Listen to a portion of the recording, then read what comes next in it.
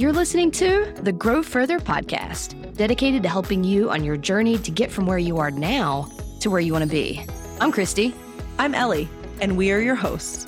Grow further with us, starting now. Hello, and welcome to this episode of the Grow Further podcast. So, Chris, do you like magic shows or magic in general? I did not expect you to ask me that question. I suppose. All right. Well, I don't know how I'm supposed to. There's something magical about the episode today, and it's because we are going to be talking about the 5-to-1 magic ratio in relationships. Do you want to share with our listeners what that even is? Because they're probably like, what are you talking about? That was really good. Can I just say that was really good? Thank you. Everybody listening, we were thinking like, how do we want to start this? And Ellie said, I got an idea, just hit record. And that's what you just heard. But yeah, you're alluding to the 5-to-1 magic ratio from John Gottman. So everybody, I'm just going to start with this. This is a statistic that I've held really close to my heart and that has always blown my mind. And I'm looking forward to sharing it with you right now. So John Gottman, he is somebody that we've mentioned in previous episodes. He is the godfather of relationship research. You know that Ellie and I are read searchers. We love to read research. And he found through decades of studying couples in what he called the Love Lab that he could watch a couple having a conflict conversation. So he'd have them come in and say, hey, talk about something that you disagree on. And he could, by the end of that conversation, get this, with 90% plus accuracy,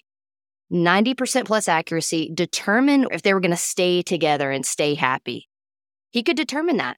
Are they going to get divorced? Are they going to stay married and be happy?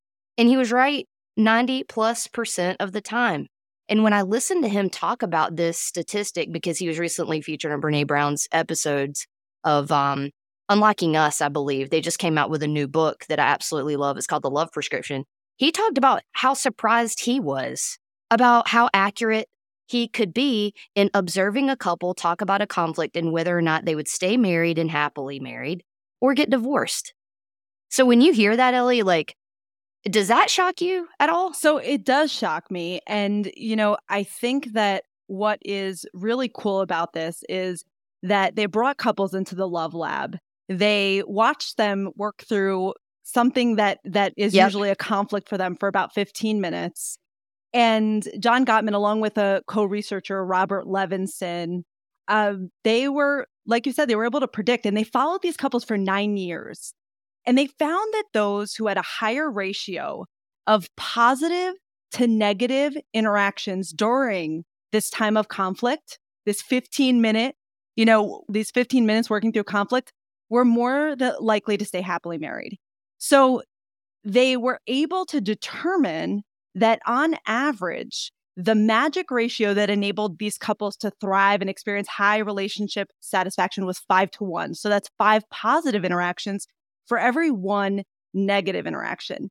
And, it's interesting because when we first thought about this, Chris, and we first started exploring this research and doing our read search, we thought that this only related to romantic relationships or friendships, like personal relationships. Right. And then later, there was a study that actually showed that this held up in workplace relationships as well. So whether you're which is really cool. It is really cool. So can I just say that? I've been talking about the 5-to-1 ratio, 5 positive interactions to every 1 negative interaction for a while. And I didn't realize until recently that I just assumed that it also applied to working relationships, but to have the data to back it up is really nice. Yeah. And the data that backs it up is based on research that looked at 60 different teams in the workplace. And they basically looked at the ratio of positive and negative comments given by leaders, as well as given peer-to-peer, and related it to the team's overall performance. And what they found was that teams that had a higher ratio, a ratio of actually 5.6-to-1 of positive comments or positive interactions to negative interactions, perform best. And the lowest performing teams had negative interactions outweighing the positive interactions 3-to-1. So, Chris, I love the fact that usually when we talk about this, we talk about it with an analogy to a trust fund or a relationship bank account. So When we think about balancing our checkbook, does anybody use checkbooks these days anymore? Actually, we've been using them. And I wrote one for the first time last week, and I felt like I went back Back in 15 time? years. Bloop, bloop, bloop. Yeah, That's I was my like, back oh in my time gosh, do I music. even know how to do this? Oh, I like that. Whoop, whoop, whoop. That's mine. You've got the bloop, I've got the whoop. But anyways, please continue. Well, no, I think it's really interesting to think about, like when we are, think about our checking account, our bank account, right? Right. We want to make sure that we have more money in the bank, and we want to make sure that our deposits are more than our withdrawals. So That's right. every time you have a negative interaction with a coworker, with a friend, with a partner, you need to make 5 deposits to balance out that one withdrawal. This is a word you use a lot. That seems daunting, but it's totally possible because when you think about it, the Gottman's research that we talked about earlier, that wasn't a conflict conversation. So that's even when you're disagreeing about something. A 5-to-1 ratio is absolutely possible and is doable. So one of the things that we're going to do with all of you out there is we're going to explore, what does a withdrawal look like, with our trust fund? Because we do have a trust fund. We do have a bank account with every relationship in our life. Okay. So I want you to think about your partner, your significant other, your family members, friends, people that you just met, potential clients, customers. You have either a new bank account if it's a new relationship or an existing one. And we want to explore with you, what does a withdrawal look like? What does a deposit look like? Because Ellie, as you've said, multiple times, we need 5-to-1. We need 5 deposits for every one withdrawal if we want to have a thriving emotional bank account, or as we like to say, a trust fund, right? So let's start, Ellie, with some examples, if you're okay with that, with withdrawals. And I also want you all to think about this, like as you're listening in the car, on a walk, on a break, whatever you're doing. We want you to think about a relationship that matters in your life right here, right now. And one that maybe you want to enhance the relationship because it's already great, or maybe a relationship that isn't as great. Yeah. And you want to make it better. We want to ask you these questions and have you reflect upon that relationship. What are ways that they've withdrawn with you recently? Perhaps ways that you've withdrawn with them. And then also, what are ways that you've deposited? But let's start with the withdrawal side, Ellie. What are some examples of withdrawals in a relationship? Because it's not all big stuff, right? Because I think lying, cheating, things like that, like those are obvious withdrawals. And I think we'd like to focus on what are those more subtle ways that we withdraw and we don't even realize it necessarily. Well, and this isn't an all-inclusive list either, because this is very personal, right? I may think of something as a withdrawal that you may not think of as a withdrawal. You may think of it as like something that's neutral, so to speak. So, while this isn't an expansive list or an all-inclusive list, here's some examples to kind of act as thought starters. So one that I think many of us might be able to relate to, I know I can, is a withdrawal could be being defensive when a person shares their thoughts. Sometimes we personalize things and we take it personally, and it can lead to us going into flight or fight mode and being defensive, or even pointing blame at the person that's sharing. Can I share a random fact from the Reed search? Yeah.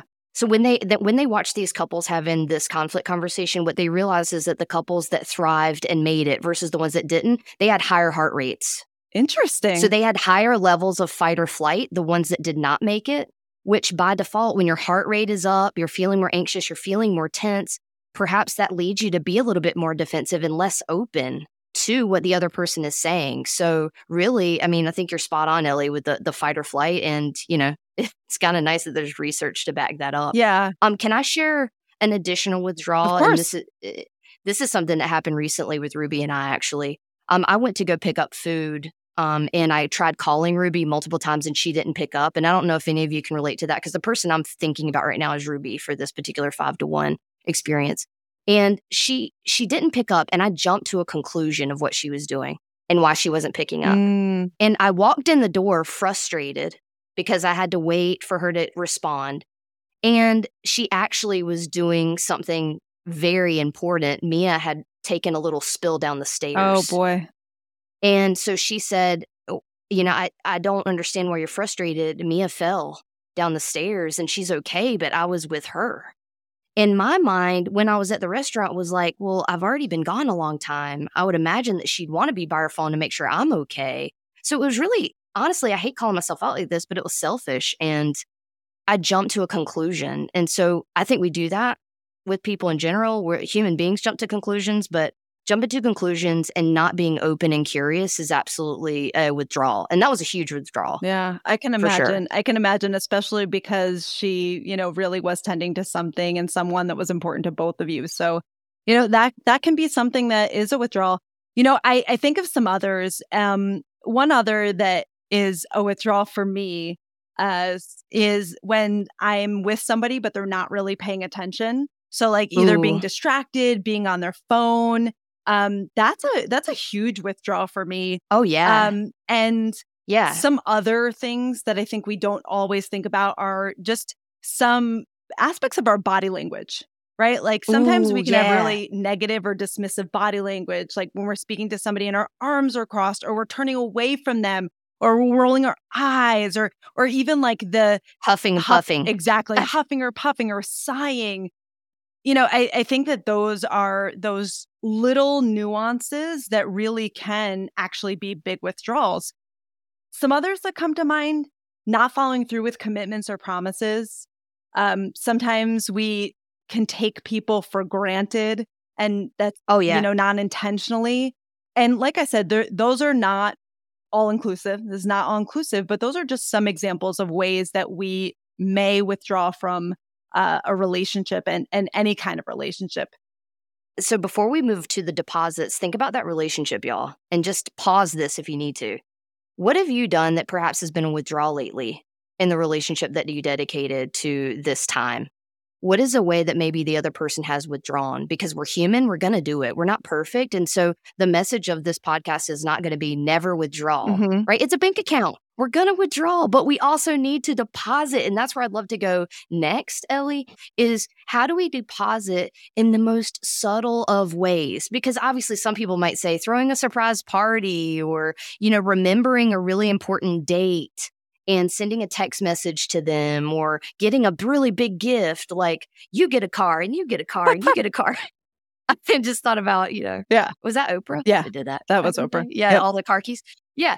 So those are obvious big deposits, but what are the more subtle ways that we can deposit in the relationship with people? May I start? Yeah, absolutely. To build upon the example that I shared, the way that I evened out that withdrawal with Ruby where I jumped to a conclusion about why she wasn't answering the phone, I apologized. So a huge deposit, and Ellie, this isn't even something that I think we've talked about in the past, but a huge deposit is saying I'm sorry. Yeah. And genuinely meaning it, not just saying it to get the other person to stop being upset. And that was something that we learned from Dr. Harriet Lerner in one of the other episodes that we've done.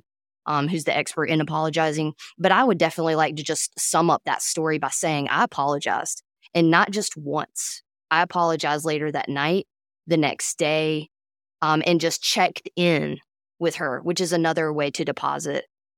Did you apologize 5 times? Well, that's what I said. That was 3, but there was other ways to deposit though, Ellie, right? An apology is just one. It is. What are some others? So I think that deposits can come even in the simplest forms, like you said, saying thank you when someone does something. Just huge. Expressing gratitude in general, being open to others' perspective and asking for the perspective of others, asking questions about the other person to show interest in things that they're interested in or to show interest in them as a person. It can even be as simple as a compliment, a smile, being there for them when they need you in times of joy, in times of struggle.